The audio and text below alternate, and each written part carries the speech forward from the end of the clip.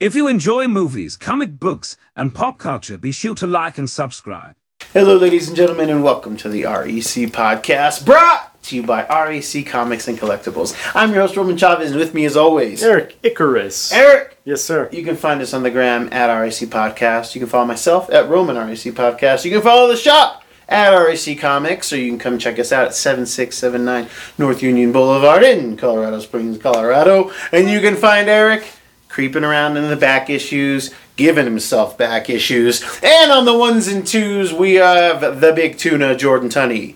Woo! You got the back issues from carrying the show, man. Well, so somebody's got to do it. Somebody's got to do it, all right? I feel like we've done this before, guys. Wait, did you guys see that black cat? Little inside. Kids, we had a crazy announcement today. Such a crazy announcement that we're going to be breaking this thing into 2 episodes. We got to break it down because James Gunn has announced the phase 1 of the DC Universe, films and Gods TV. and Monsters? Gods and Monsters is what he's referring to it as, this chapter.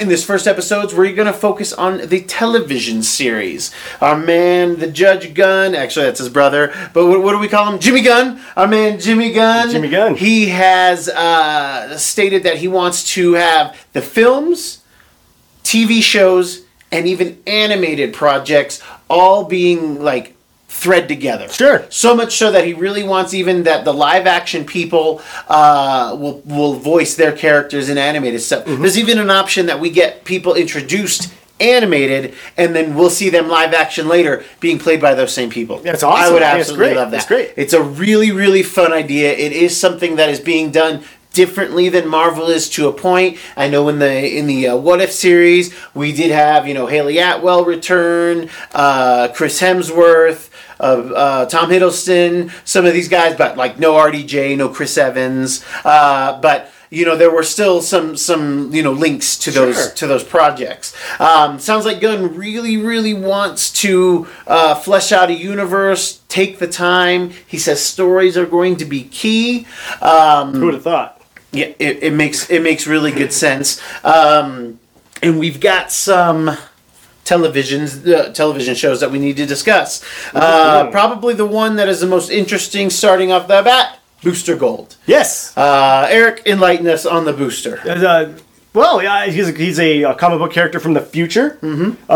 Janitor, if you will, at a superhero museum. In the future. Yes. So he uses the world of tomorrow. he comes back, uses time travel technology to come back, brings future tech with him, and just uses it to fight crime, and basically becomes a celebrity. Yeah.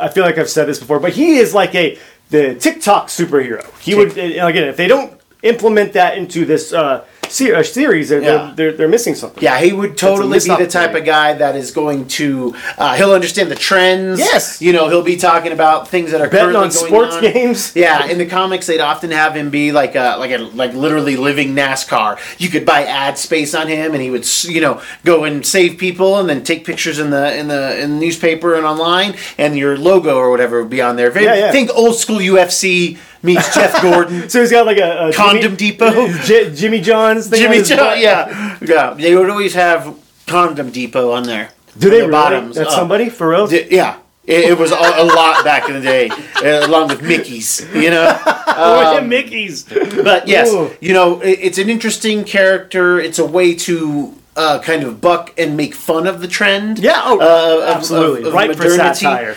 satire. Waller, which is going to focus on Viola Davis. Yes. As a titular Amanda Waller. Yes. I got the impression that this was going to be animated. The Big Tuna tells me otherwise. He couldn't find anything that really stated that, so I may have made it up in my rage-fueled mind. But the character's so well established. She was arguably one of the best parts of both of those Suicide Squad films. Yeah, for sure. Very consistent. I like her personality more in the first one until the end. And I like the kind of like freak out moments in the Suicide Squad. If they couldn't have got Viola Davis, who'd have been a great Waller? CCH Pounder, yes! She was the voice for her in Justice League. Was she really? Mm-hmm. That's awesome. Yeah. I wasn't even trying to be funny. I think she would have been great. Yeah. Cool. Our girl, Demon Knight, homie. Supper time. I would have preferred Fran Drescher. Yeah, I think that'd have been great too. It's just me. I don't think a hero can be confined by color. No, yeah. Yeah. So I mean, Fran Drescher, why not? No, I just the voice. She's perfect. She exudes. Oh God, I'd be so upset. One of the, I guess you would say, more Stranger Things that we know is going to be an animated feature is going to be Creature Commandos. Big Tuna, break it down on what the Creature Commandos are, what they do, and who they be. Who they be. Here we go. Who they be. Creature Commandos was a storyline launched in 1980. It featured kind of a Monster Squad-esque collaboration. Frankenstein's monster, a werewolf, a vampire, a Gorgon, fighting Nazis in World War II. So definitely going to be a callback. It's going to take place in the past in some capacity. We know this because Weasel, a character that's featured in The Suicide Squad, played by James Gunn's brother, who was in The Suicide Squad and meets an untimely fate. Although it kind of comes back at the end. Yeah. But we're going to see some flashbacks. We don't know exactly if it's going to be taking place during World War II. However, one character that was also confirmed appearing beyond just Weasel is Rick Flag Sr. You may know his son, Rick Flag Jr., played by Joel Kinnaman in both Suicide Squad, David Ayer, and The Suicide Squad, James Gunn. So I would not be surprised if we end up seeing Joel Kinnaman reprising the role, but as the father would be a great way to do it, considering his character dies off in The Suicide Squad. It'd be a cool way to bring him back into the franchise, but not obviously playing the character that died. Yes. And to Gunn's earlier words, that we'll most likely see some live iteration of these characters at one point. But we know that this is going to first start out to be... Oh man, are they going to make Frankenstein Batista? I mean, that actually makes too much sense. Right there. I bet they're going to have some hack line in there when they're fighting Nazis. Like, they're going to grab a Nazi and be like, who's the real monster here? Oh, God. 9! Me!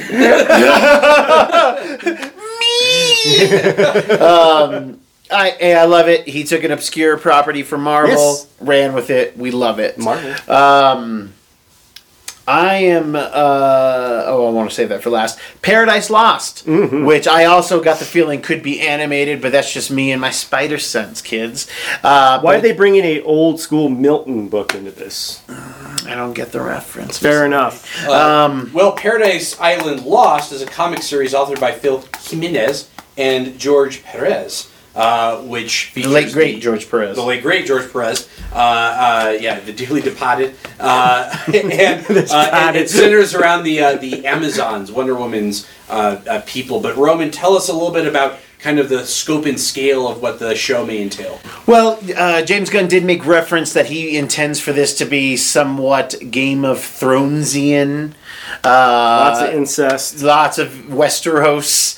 Insta-Westeros. Yeah, that's what I meant to say. Consistently Westeros. Yes, he thinks that he's kind of framing it in this way that they wanted to kind of build on family houses, although there's not much, but there's definitely, sex. There's the warriors.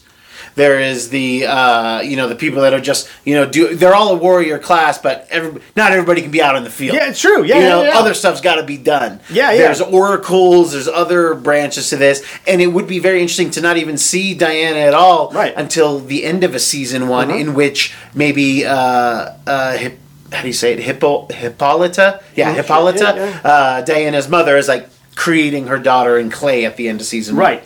But this is supposed to be them kind of like they're leaving- either leaving the world of man or they're about to leave the world Right, of like man. what leads them to leave the world of man? This could be it becomes yeah. too it's interpreted different ways. I can't wait to see how this one is going for to sure. be. The project that I'm most excited for, Eric, because what have I been wanting this whole time when it comes to Green Lantern stuff? Either a buddy comedy, buddy comedy, buddy comedy, and or something just like a really good like cop drama. Right. James Gunn is describing this as True Detective In space. Space cops. Precinct Earth is another term that he used. Police cops, bad cops, and it's going to follow Hal Jordan and Jon Stewart, which I cannot tell you how happy I am about that. Initially, the Greg Berlanti led Green Lantern Corps or Green Lantern whatever was going to just follow Jon Stewart. I was very much against that. I want Abin Sur. I want Hal Jordan because those things, they happen, and when they happen, it affects how John gets a ring and why he wouldn't get one at that time. And there's other reasons for so many different Earth Lanterns to be there. Yeah, that's what I'm saying. I think the Green Lantern comic book, there's so much fallout that happens in those books that has a lot of things going on with the rest of the DC comic books. So I think it's a perfect place to start. But I believe we were talking and Jordan said this could be where we get our big bad introduced. It would be very interesting. I'd always championed for like the War of Light, the different rings be the gems or the Infinity Stones. Yeah, like the different colored lanterns. But you could start out with something like a Parallax. Sure. Like the Fear itself. Right. I think they need to establish. Do you think they're going to just go full on establish the rest of the Roy G. Biv color lanterns? No, I hope they take their time. Okay. I hope they take their time because it's a great reveal to us as readers. Sure. It would be an excellent reveal to the masses. In the comic books initially it was just green and yellow, right? Mm-hmm. And then we get the darkest night, Blackest Night. We had the Star Sapphires, which we didn't know were a member of the Spectrum at the time. Right. But to your point, so they're on the Spectrum. Yeah, they're all on the Spectrum. Okay, fair enough. All on the Roy G. Biv Spectrum.